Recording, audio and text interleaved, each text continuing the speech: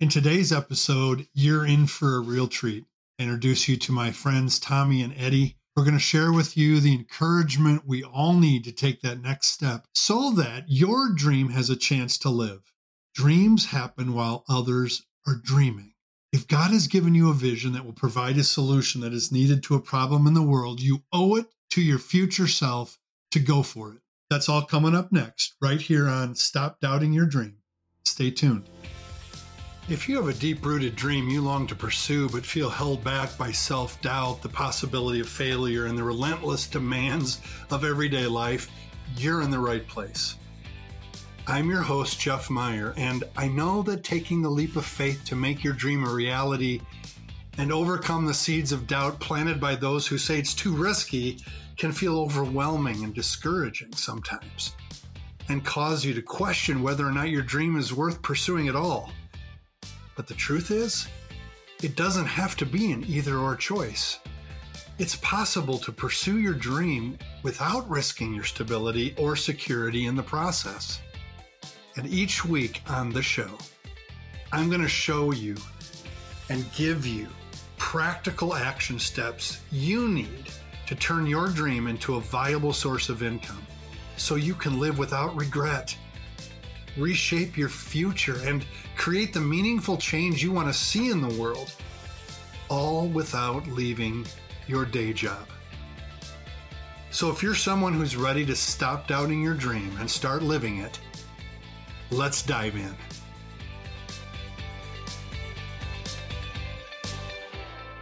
Welcome back. This is episode 76. My special guests today are lifelong friends Tommy and Eddie. Many know them as the Skit Guys. Dreamers, creators, funny men, leaders, ministers. They have used their resources to encourage, to cheer, to heal, to redirect with great success. This interview took place in the midst of the most uncertain time in our lives. COVID delayed many dreams. Yet in the middle of that great upheaval, I'm grateful to God for those who kept dreaming, who kept acting like the Skit Guys, who kept acting on their dream even though it appeared to be the wrong time, even though the results were not guaranteed, sometimes not even evident at all. Enjoy my brothers Tommy and Eddie, the Skit Guys.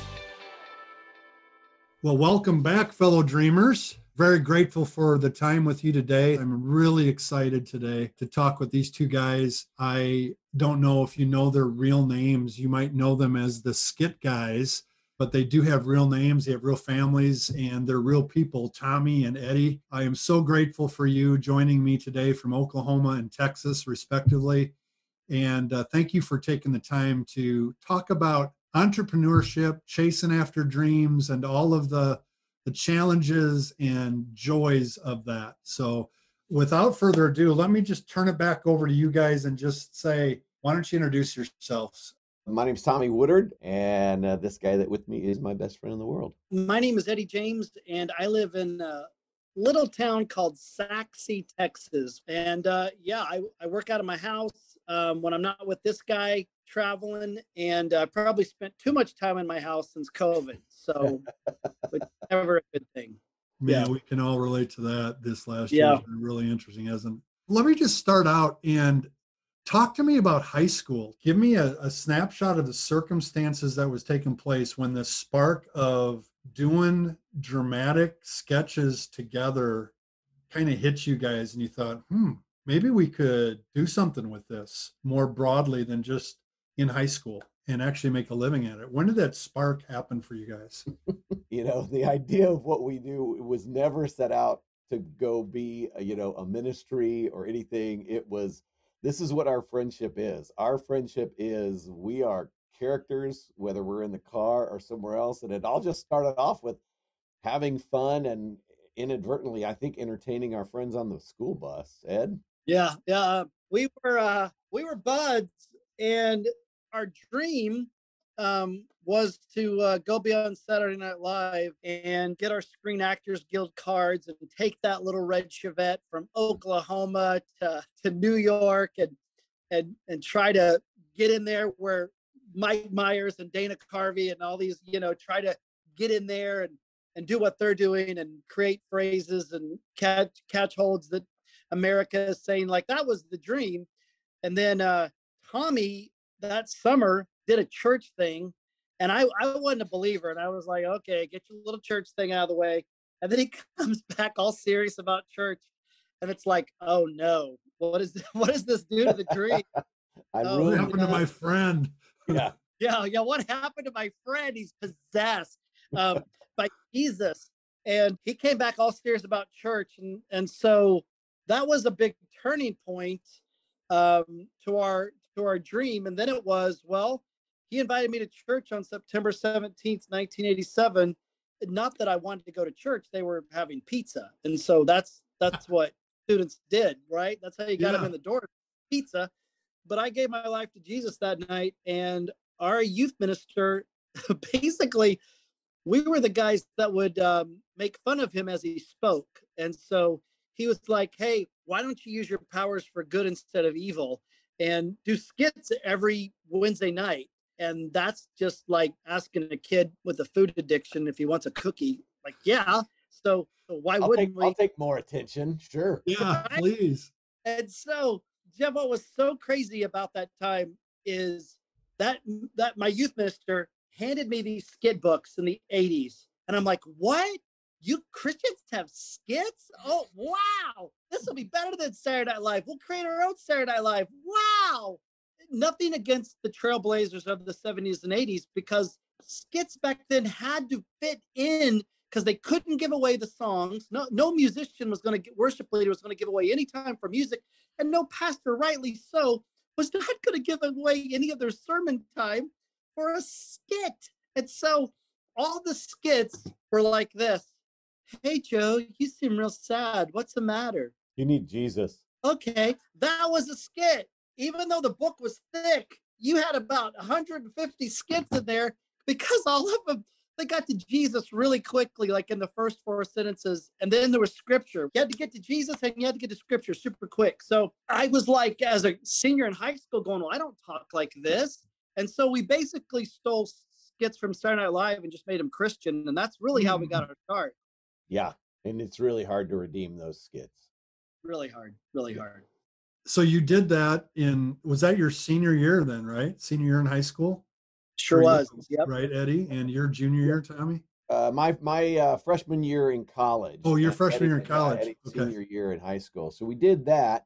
Our youth pastor was really great. He would take us places when he'd go speak at a friend's church, or if he couldn't go, he'd say, I can't go, but I got these 2 guys who do skits. And so, we did that for a little while, just in Oklahoma and in Texas. Then we had the opportunity, both of us went out to California for a summer and worked out there at Saddleback Church for the summer. Eddie stayed there. I came home back to Oklahoma, and we had about 7 years there, where he was in California and I was in Oklahoma, and then in Texas as a youth pastor, both of us working in student ministry. And about once or twice a year, we'd get together. He'd fly to Texas to do a camp. Sometimes I'd fly out to California to do their camp. But other than that, we weren't really doing anything. But in the process, Eddie was doing skits there at Saddleback, and was writing and writing and writing. And so he moved to Texas in 97, maybe, Eddie, somewhere around there. And, he brought with him just a whole bag of great scripts of skits that he'd tested. And out of nowhere, I mean, people just started inviting us to come, do their camp, or, do an event, or come to their church. And we needed a name. And the concept in the 90s was you got a speaker, a worship leader, and some skit guys. And so we were like, well, maybe if they go, we need some skit guys, and our name is the Skit Guys, it'll click, Yeah. And so that's where the name came from. And it really did. Yeah. So yeah, we did that for a while, and then we were going to make a video cassette, and a friend of ours was like, hey, cassettes are dying, you should make a DVD. And we're like, nobody has a DVD player. What are you talking about? But we did. We made a DVD, and then we connected with a producer who was able to put our stuff on screen, and all of a sudden the internet kicked off, and we hit that sweet spot of kind of live events and then the internet growing when it happened. And in our mind, God used that to catapult us to where Yeah. our ministry's gone. Yeah, and prepare you for pandemics and so forth, right? I mean, Yeah. wow. And that was a whole nother change. Yeah. Oh my gosh. No doubt. And Jeff, I think it's important too, with what Tommy said, just so people like, the thought of Eddie's over at Saddleback just churning out scripts. I was I was the youth minister, so Tommy was a youth minister. I was a youth minister. So as you chase dreams, I think it's really important to go. We were both youth ministers, and keep in mind, even in the '90s, I remember saying my dream, which would be, yeah, I would love to travel and again, this was the verbiage, as a drama ministry, and maybe put out skit books, and maybe some type of videos. Now, even in the '90s, that was so just illogical. Like, Yeah. and so when you tell that, and I learned really early on, when you express those dreams, people are going to do this. Mm, mm, mm, Mm. mm. But Mhm. you're a youth minister. You're a youth minister. I am. Yeah. Like the dream is crazy talk. Yes. And so just keep in mind, even churning out those scripts, it really wasn't that. It was Rick Warren on a Thursday, usually around primetime live with Sam Donaldson and Diane Sawyer. That's when I get the call. You're a pastor, you know how it goes. Oh And my so God. it would be a Thursday night at 9 o'clock at night, and primetime live is on with Sam Donaldson, and Rick would go, "Hey, I need a skit," and I'm not going to say no, because still that's a cookie, right? And so, Yeah. And he and needed to skip then by Saturday afternoon, right? Like Yeah, it's right. Thursday Like we need night, to but he needs it perform by it. We need to yeah, perform Saturday it afternoon. Saturday afternoon. Yeah. Yeah. exact. So those dreams are like you're thrown into the fire. It's Saturday morning meeting with two people, and at 4:30 you got to have something, and it's got to, again, even in the '90s. Rick Warren has a 30-minute message, and it's under point number 2, and it's under this point. So you only got 5 minutes, even with laughter. So Yeah. yeah, no one's giving up any. Rick Munchow ain't giving up his time. Rick Ward ain't giving up his time. But I want to skit on point number 2, and I need you to do it. So Yeah. it's just, I'm a youth minister. I'm still loving on students over here and ministering to students. But then I got to run over here to the big room and do a skit and then run back. That's dreams. That's, no matter how exhilarating you get off stage and you go, golly, I would love to do this with my life. No one is asking me to do that with my life.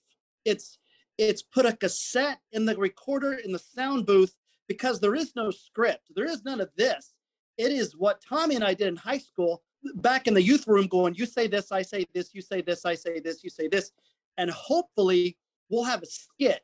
It's improv, it's meat, it's scripture, and you throw it all in there, and all you have is the cassette. I still have those cassettes, but that's what turned out to be the website, and the internet was all these cassettes, and not me. I paid someone to type them all out, and then they were scripts. So Yeah. the dreams take time, if that makes any sense. Oh, it makes total sense. It takes time. There's preparation for what's coming later that you're not even aware of. It's just kind of a fuzzy idea, Yeah. and God prepares you for that moment when you're ready for it, right? Yeah. And the idea of the dream, I call them dream crushers. In my book, Fear Not, Dream Big and Execute, I talk about dream crushers, and I've had plenty of experience as a pastor talking about the dream accelerator, and people are like, "You're doing what? You're a pastor. You don't help people with their dreams." And I'm like, well, I think actually the church should be the best at helping people discover their dreams and use their gifts and skills and help them get to a place where they can launch that. And then we can celebrate God's working through people. But there are some people that have never dreamed. And so when they hear you dream, they're just like, "Wait, you're a youth director. You're supposed to take care of our kids at church." And it can take a long time to actually realize, and then you're in it, and you don't even know that you're in it. And it takes a moment to step back and go, and I'm sure you guys have had these moments when you look back and you're like, good golly, we're doing it. Mm. Yeah. We're living the dream. What Yeah. happened? You know? Yeah. Those are those moments when probably one or both of us are complaining about something and we have to stop and go, oh, wait, isn't it great that we have these problems? Like if we didn't have these problems, we wouldn't be doing what we're doing, you know? Yeah. Yeah. And Jeff, I'll tell you this, and I think Tommy and I have always gone, like when we were youth ministers, we would get the flyers at your desk, you know, and it was usually a drama guy. And like we just swore in the very early stages of the 90s, we are not going to send out a flyer. If that's how we got to get work or business, and we've never had to. And so I don't know if that's like a silent thing between us and God. Like whenever he comes to the mound and goes, give me the ball, boys, I think that's when our time will be up.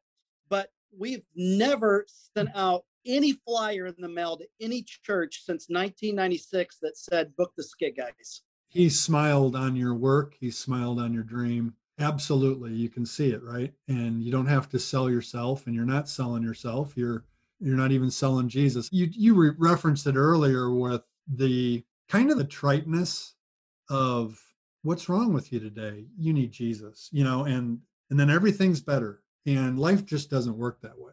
That's some of the words I've heard from people who are outside of the church is like, the church doesn't have any understanding of what's going on in the world. It's just like drifting on its own axis, and we've got to do way better at connecting with real people, real situations, real problems. So thank you for breathing life into that and making real conversations. So you guys have absolutely had obstacles through the years. You've had frustrating moments. You've had moments where you're ready to quit, I'm sure. You've talked about, okay, I can't do this anymore. Talk to me and share with our audience a little bit about how did you keep moving forward anyway when those obstacles came up? What was it? Were there strategic things that you did that kept you powering forward anyway in spite of the obstacles? That's a great question. Once we started doing Skit Guys, we went through this period where Eddie got married and he moved back to California to work.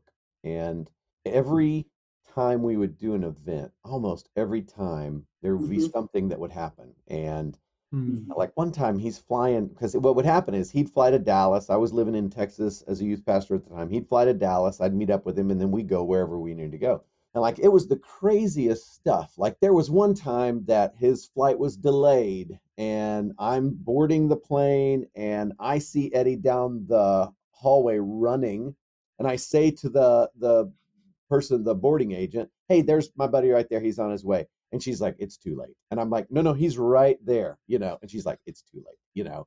And so I'm like, oh, well, I guess I'm getting off too, you know. And so we missed that event. There was a time where a guy had a heart attack on the plane that he was on and like died, and they had to land somewhere. I mean, it was like one thing after another, where just event after event after event, we couldn't make it, you know. Storms would come in, you know.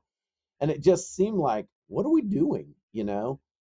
Listen, I don't have some great bit of wisdom, but we've said before, you know, do what you can with what you have, where you are, and leave the results up to God. Yeah. And so all we knew to do was to keep doing what we could where we were, and then leave the results up to him. So we're not result people. I can't change anybody's life. I can't, generally speaking, accomplish anything that he isn't a part of, you know. And so I think more than anything is we kept doing what we thought we were supposed to do, no matter what the results ended up being. This is what we felt like this is what we should do, you know. And so we kept on going. Ed, you may have something better to add to that. I don't know any great nugget of wisdom to it. Jeff, I think when we were starting out, like we're still youth ministers, and Skit Guys is a side hustle. We have no credits in the bank. So, you know, if a gig cancels, it's not like you can call up the pastor or the organization and go, hey, sorry I did miss the plane. Act of God, can we still get 10%? Like you can't do that. You have no credits to say anything. You're just two guys that are really youth ministers. So going back to California, talking about dreams, I remember going with my wife newly married, going back to Saddleback, and they ain't paying me. The whole gig is we have downloads. You can do skits for student ministry. You can do skits for big church. You can do skits for married people. You can do skits. We will make sure you do skits. You give us the scripts. We'll put them on this thing called downloads. And so I went out there on a wing and a prayer, no salary, but just the stuff Tommy and I had booked very as skit guys and with no credits. And so Tommy's right. That year of that dream, I cannot tell you, and it's never happened before, Jeff. There were so many gigs that did not happen, and there was nothing to say but to get on a payphone and tell my wife I'm coming back, and I got no money. I got nothing to give, and there was no downloads. It was a beautiful sentiment.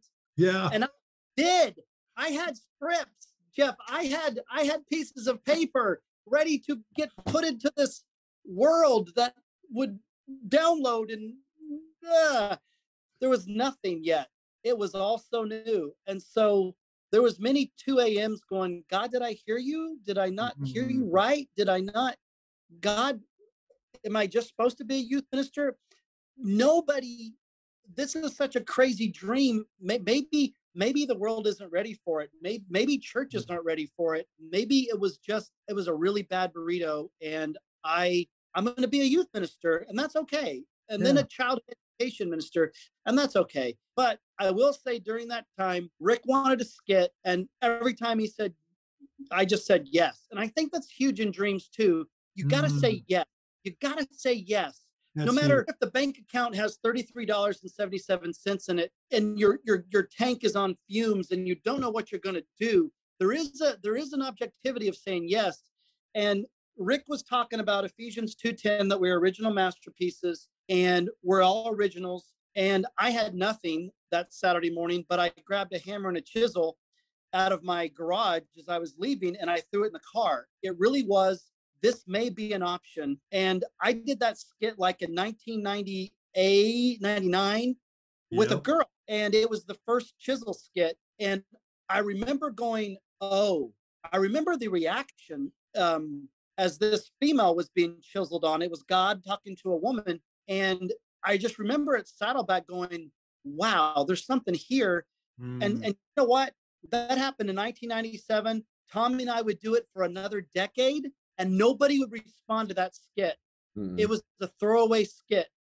And then we put it on a DVD, and it blew up and went viral 10 years later. So I just go, every time I hear something about the chisel skit, I think of those moments of $33 in the account, riding on fumes, canceled gigs, and God's chisel came out of that. And it had nothing to do with me, because I was staying up till 2 a.m. going, did I not hear this dream right, God?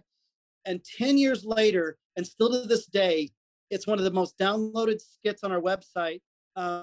And it has nothing to do with any of us. I just love that. That's a great story. And none of it would have happened if you would have said no. Yes, 100%. Yeah.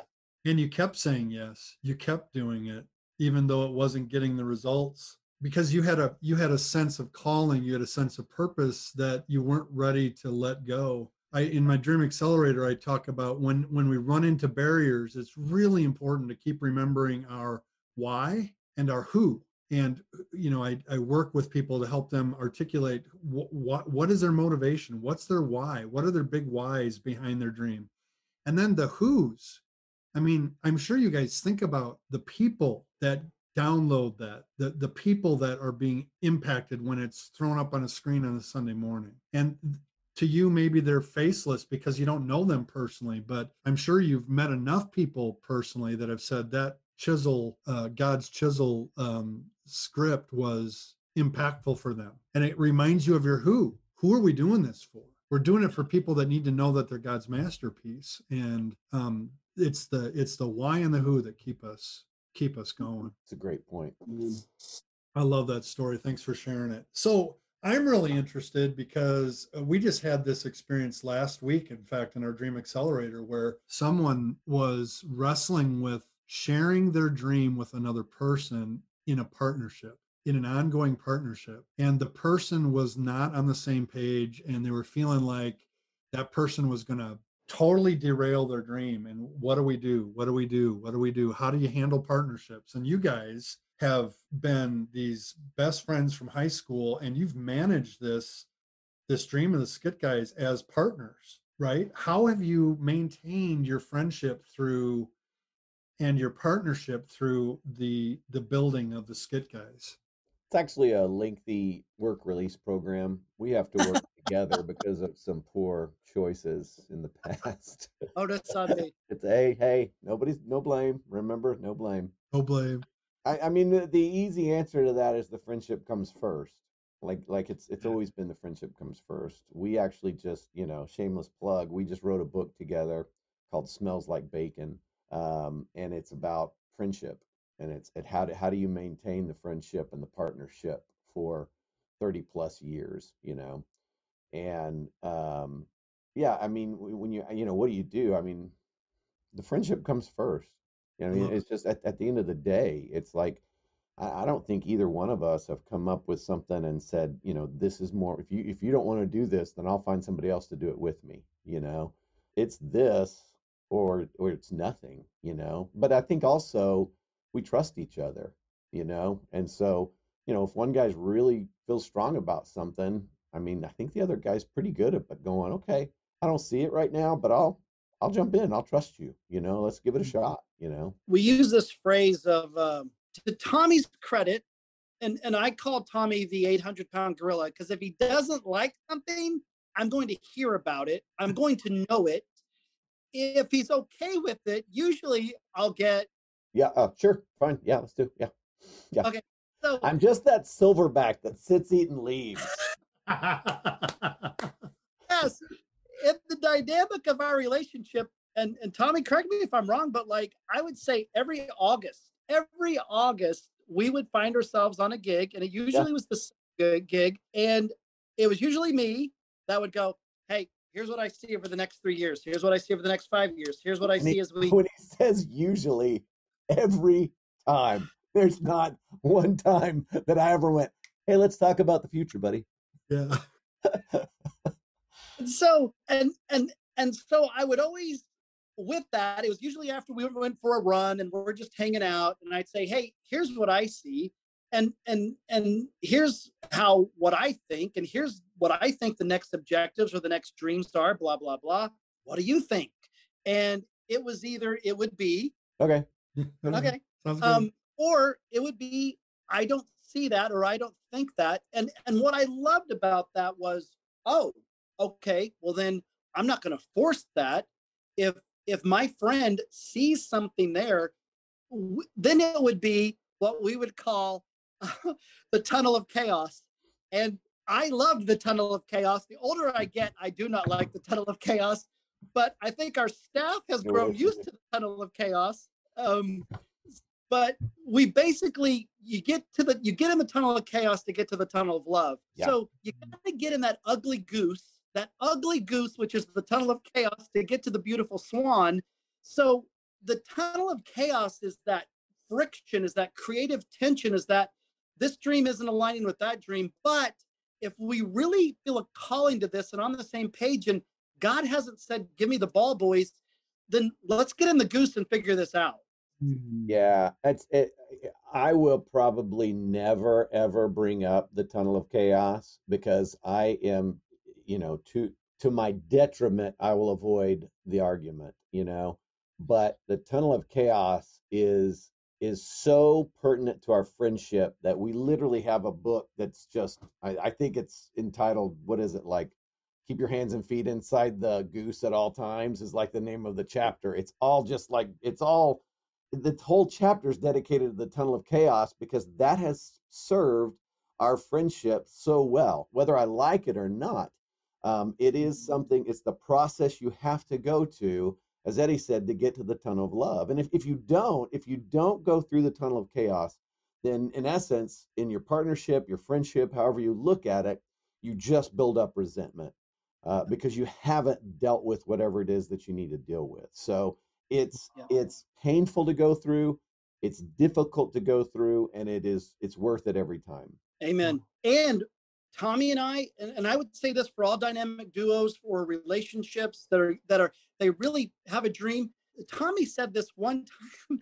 I can't remember what it was, friend. Maybe it was that gig that was we did at a rodeo, and it was the most horrible gig ever. It was Jeff. It was the most horrible gig ever. And my back is sweating because I'm not really an actor. I'm more of a director. I'm reading the audience, and I can tell no one's listening to us. We So open with our first skit that is always a home run. It was the skit. If you didn't know who we were, we'd win you with this skit. And we open with this skit, and it just failure, just flops. The setting, we were in a giant rodeo in Mesquite, Texas. The mayor introduces us. We'd said, hey, just don't say we're the funniest guys in the world because we're not. And he goes, hey, here's the funniest guys in the world, Skit Boys, and steps off the stage. The Skit Boys. Yeah. So I'll let you pick up, Eddie, but we finished the first skit. It's a disaster. We know we're gonna limp away from this event. And I, like I said, Tommy's the actor. He doesn't care what the audience is thinking. My back is sweating. My codependency is coming out. Like I'm just frailing. I'm in the boat already. Fast forward to the tape going, this is gonna be bad. And so I threw up. It wasn't in the set, but I threw up a monologue for Tommy to do. So like I threw a curveball, like I'm sitting down. And so Tommy does the monologue. Okay. Okay. We're still not grabbing the audience. Oh, so I go back up. I throw up another monologue. I totally abandoned my friend in that moment. And within the dreams, within what we're doing, within the paid obligation, I abandoned my friend as I look back on that moment because of my insecurity. But Tommy, tell him what you said at that moment after we were done with that gig driving away. I don't know what I say. We'll never do that again. Basically, don't ever do. We don't leave a man behind. Like you just don't do that. You always have each other's back. Yeah. You don't, and God bless Eddie. He wasn't trying to throw me to the wolves. He was just in panic mode going, okay, I don't know what to do here, but it was that conversation. And in your friendships, in your partnership, there has to be occasionally that time where you just stop and you go, hey, okay, this is going to keep going. It's not a if. Don't use that. If this is still going to work out, like that's horrible. No, it's going to work out. Yeah. But here's what I need from you. I need you never to leave me alone in a rodeo ever again. Like, I mean, you find those things and go, don't do that. Yeah. You can always, no matter what gig it is, no matter if we're shaking hands and taking pictures till 1 a.m. and if someone sidles one of us, and that's fine. I mean, like, again, I was on gas fumes and $33 in the account. I'll stay till 2 a.m. if people want to shake hands and talk and tell us the stories. Like that's too much is given, much is expected. But I would never leave Tommy by himself, and he would never leave me by myself. Like to this day, we stab each other in the front. If we got to talk about something, we get in the goose. We never talk about each other behind each other's back. We never. It's like, and I think those are crucial to dreams and dynamic duos and ensembles and friendships as they go after things when money and business and dreams are all involved. Yeah. And I love your fierce commitment to the dream. It's not if, it's we're going to do this, it's going to work, but this can't happen again. This has to change. And I love the acknowledgement of when you do something wrong. In the church we call that repentance and forgiveness, but to be able to say to a buddy, I really left you out to dry there. No one gets left behind in a rodeo again. I love that. Yeah. That's really good. So I find that dreams, a lot of times in the genesis of a dream, a spark of a new creation, a new idea, a lot of times comes from a gap of something that someone observes that's not right, that they know they can do something about. Like a dream solves a problem. So what's the problem that the Skit Guys solves? I think it's changed over the years, to be honest with you. I think that, the problem that we began solving was, how can you use humor with student ministry? I mean, that's really where we started, and we cut our teeth there. And And then again, Eddie's between the two of us, Eddie's the dreamer, and I'm grateful for his dreams, you know. I would spend the rest of my life on the back porch with my dogs and be happy as a clam, you know. He gets me out of there and we go do things, you know. But he had the dream of, you know, big church needs this too. It's not just student ministry that needs this. And so there was a gap. And at that point, he'd already written a couple of books with Doug Fields on how to use movie clips in your teaching. But now it was like, okay, well, not movie clips. What if we make the clips? Like, what if they're tailor made for church, you know? And so we're filling that gap. And then what we realized as we traveled for our traveling ministry was, you know, not just how can we encourage student ministries, but how can we encourage the entire church? Because there's a great need for that. And so we'll go do a show and there's, you know, 8-year-olds and there's 80-year-olds, you know, and every age in between, and go, how do you continue to encourage the church? And I think where our ministry has started moving is not just how do you encourage the corporate church, but how do you encourage the body of Christ even outside of the church? How do you encourage families? And that's, I would say, there's a great gap. You know, used to, you could count on Disney to fill that gap, you know, and you had these great family movies, the Apple Dumpling Gang and all these Herbie Love Bug movies, you know, and everybody went out.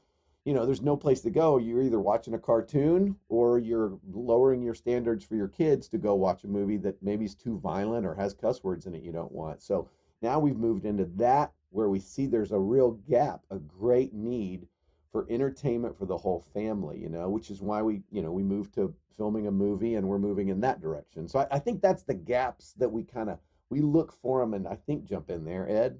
Two things come to mind. I remember when I gave my life to Jesus, and I was told that I need to go to Sunday night church. I was like, okay, I'm going to miss the Jeffersons and Trapper John M.D. So this better be good, Jeff. This better be worth the Jeffersons, because that's what I'm giving up. Jesus, for if you didn't know, Jesus used to want you to go to church on Sunday night also. He's since changed his mind. He also wanted you to wear a suit. He's changed his mind about that. Yeah, wow. yes. Okay. And for those of you who are listening, you don't know who the Jeffersons are, you can Google them. All right. Sorry. But my parents were not believers, so I would have to ride my bike to church. And so that was a big deal. Like, if I'm going to go to church and I'm going to say yes to all this, then, okay, I'm going to go ride my bike because my parents aren't going to take me. And I don't mean I'm not being nefarious towards my parents. That's just the way it was. They didn't buy into the whole church stuff. And so if this is something you want to do, you're going to have to do it on your own. So I remember sitting in the very back, and this is like 1987 or 88, and someone sang a solo, and it was really good. And so I started clapping. Everybody started clapping. I still remember this moment in church, Sunday night church. Everyone's clapping, and the egotistical high schooler I am, I'm going, I started that. I did that. Probably the first time that church ever clapped. Good job. That's what happened, Jeff. The pastor got up, I'm all new to Christianity. The pastor got up and went, "We do not clap in the house of God." And I'm in the very, very back.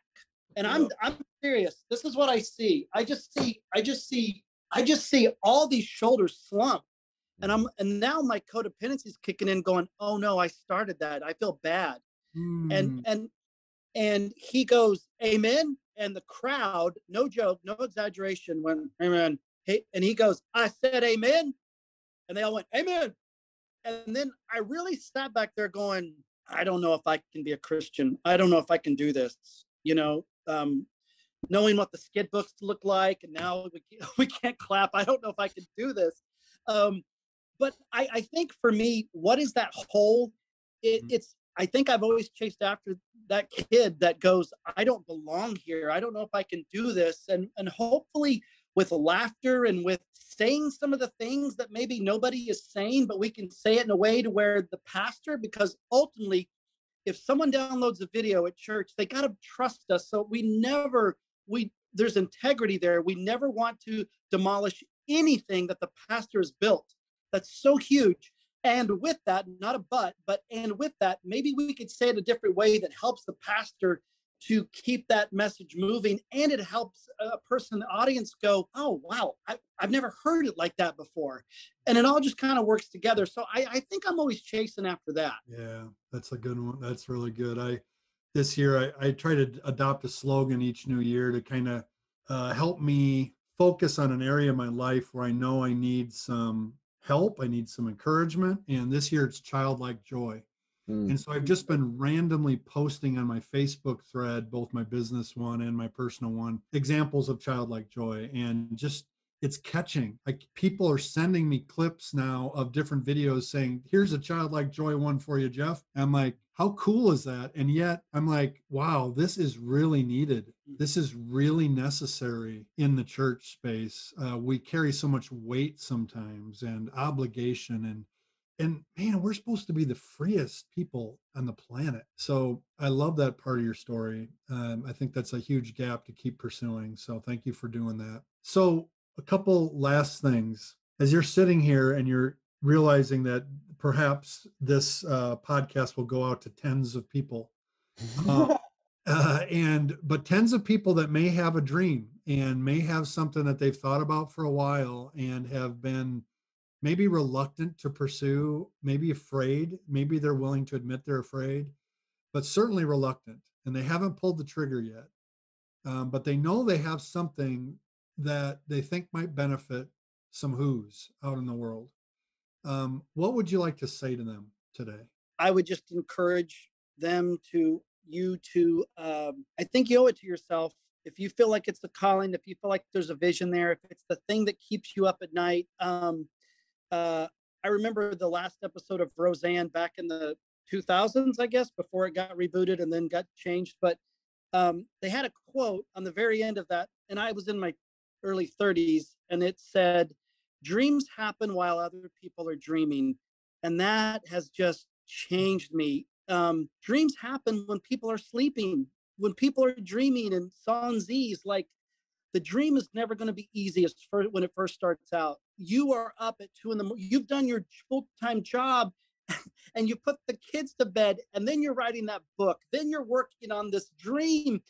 And if that excites you, dreams happen while other people are dreaming. Go after it. There's a reason why a lot of people don't go after dreams, because it's just easier to sleep. But if God has put something in your heart, go after it. You owe it to the future 5-year self of 10 years down the road, 15 years down the road. You got to at least try to see what God's going to do with it. That's what I would encourage. It's a good word, Ed. You've shared that with me before. I didn't know it was from Roseanne. Yeah, I agree with that wholeheartedly. I would also say, like, if dreams are a gift from God, then don't stop talking to him about them. Sometimes we have this vision and this dream, and while we must do our due diligence, we sometimes forget that it happens because of him. And, Eddie was, one of the things that happened with our movie was we constantly prayed about it. And Eddie eventually sacrificed it to God and said, okay, if you want us to make a movie, you're going to have to send the people. And it was literally the next day, wasn't it, Eddie?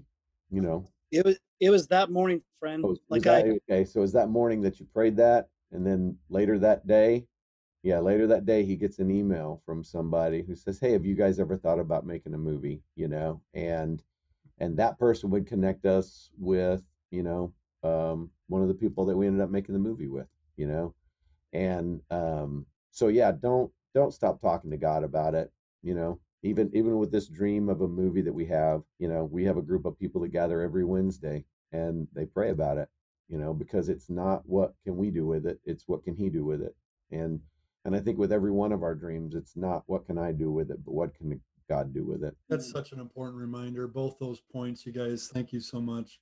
Tommy, let me just say that was such a word of encouragement to me, because in the pursuit of a dream, there's grinding and there's working and there's planning and there's writing and there's all the things that it takes to make it happen, right? It's hard work.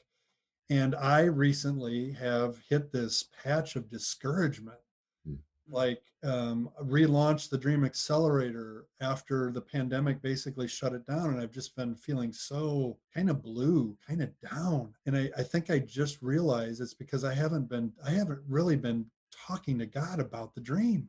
I've been doing it on my own. I've been working hard and trying to labor through it. And man, he's right there. Just talk to him about it. Like have a conversation with him. And I think you guys do such a great job of that with your skits. You know, it's just like, here's God talking to you.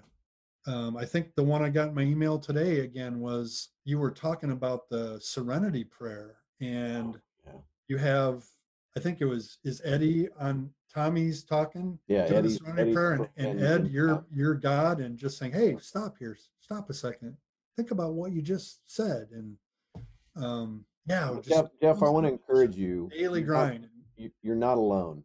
No. Please know you're not alone. You know, Ed and I have talked. I mean, I've had the most consistent time with God over the past year, not because I'm a great spiritual guy, but because every morning I get out of bed in a hole. And to get out of that hole, I have to spend time with him, you know?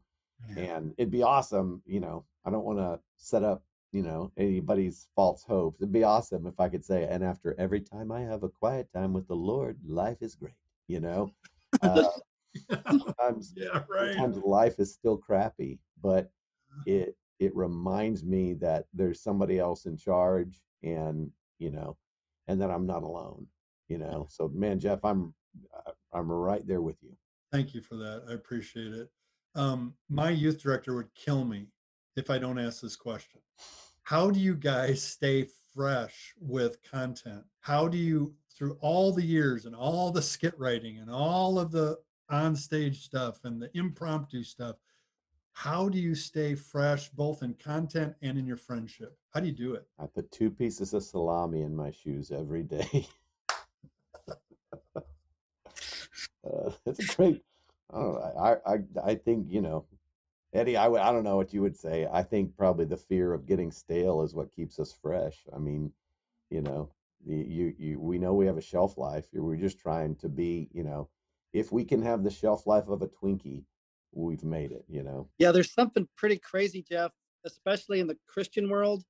Um, uh, like I saw a GIF or an Instagram that, and I don't know who it was from, but it said a new Christian starter pack, and it had like a Maxwell book, it had the Skit Guys, it had like, and I'm like, oh my, oh no, the starter pack.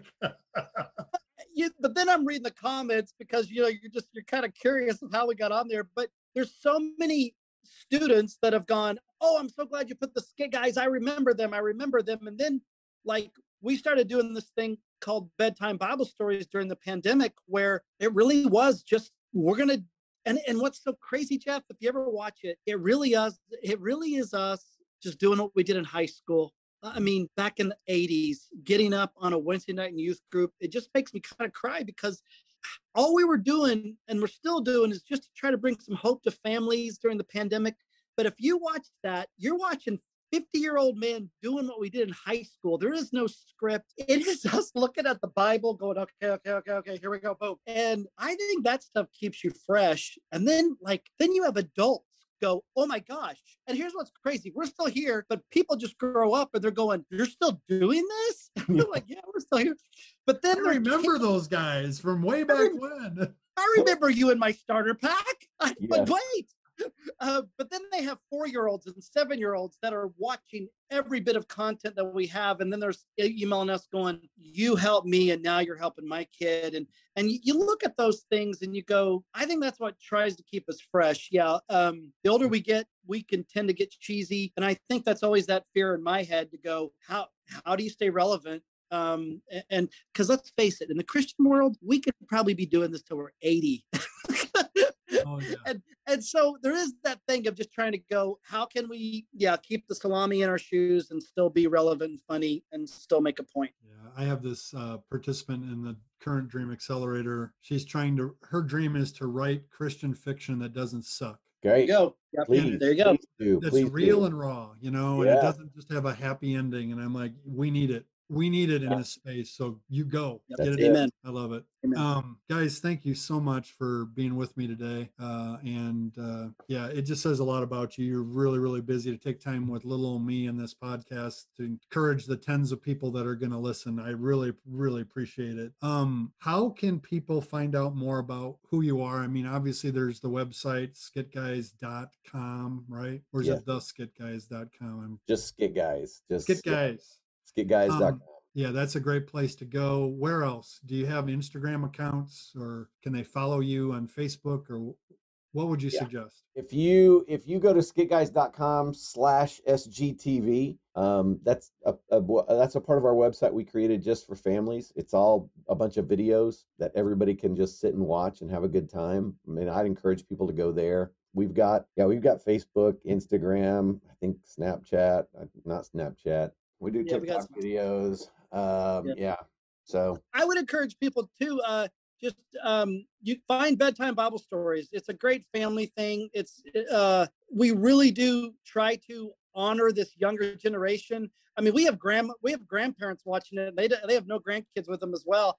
But we're really watching little kids use their creative best for God and take chances and figure out how their voice matters. It's really beautiful of what bedtime Bible stories has become. And thanks to Caleb, it's shown all over the world. It's really amazing, doing the possible, allowing God to do the impossible. Awesome. Well, you guys have a good rest of your day. Thank you for joining me. You're a real blessing to me today. And I know when this goes live in August, it's going to be a real blessing to many people who chasing after their dreams. So thank you so much. Thank you for having us, Jeff. Thanks so much for joining us today for another episode of Stop Doubting Your Dream.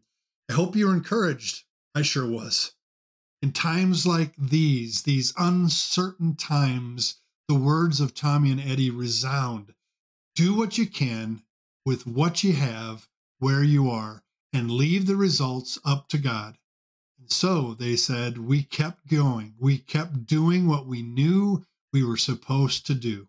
Even in the early days, they would describe their dream as a beautiful sentiment, but there was nothing yet. It was all so new. So we just needed to keep saying yes. If you need a good laugh to lighten your spirit and get reinvigorated for your journey, be sure to check out their website, skitguys.com. If you like the show today, share this episode with a friend. They might be encouraged as well. Next week, I will share a simple little exercise that can help you change your perspective when it's needed so that you can shake off that perspective that is keeping you stuck doubting your dream and break through the sloth and take bold steps forward. Remember, the journey towards your dream begins today. Take action with a single step.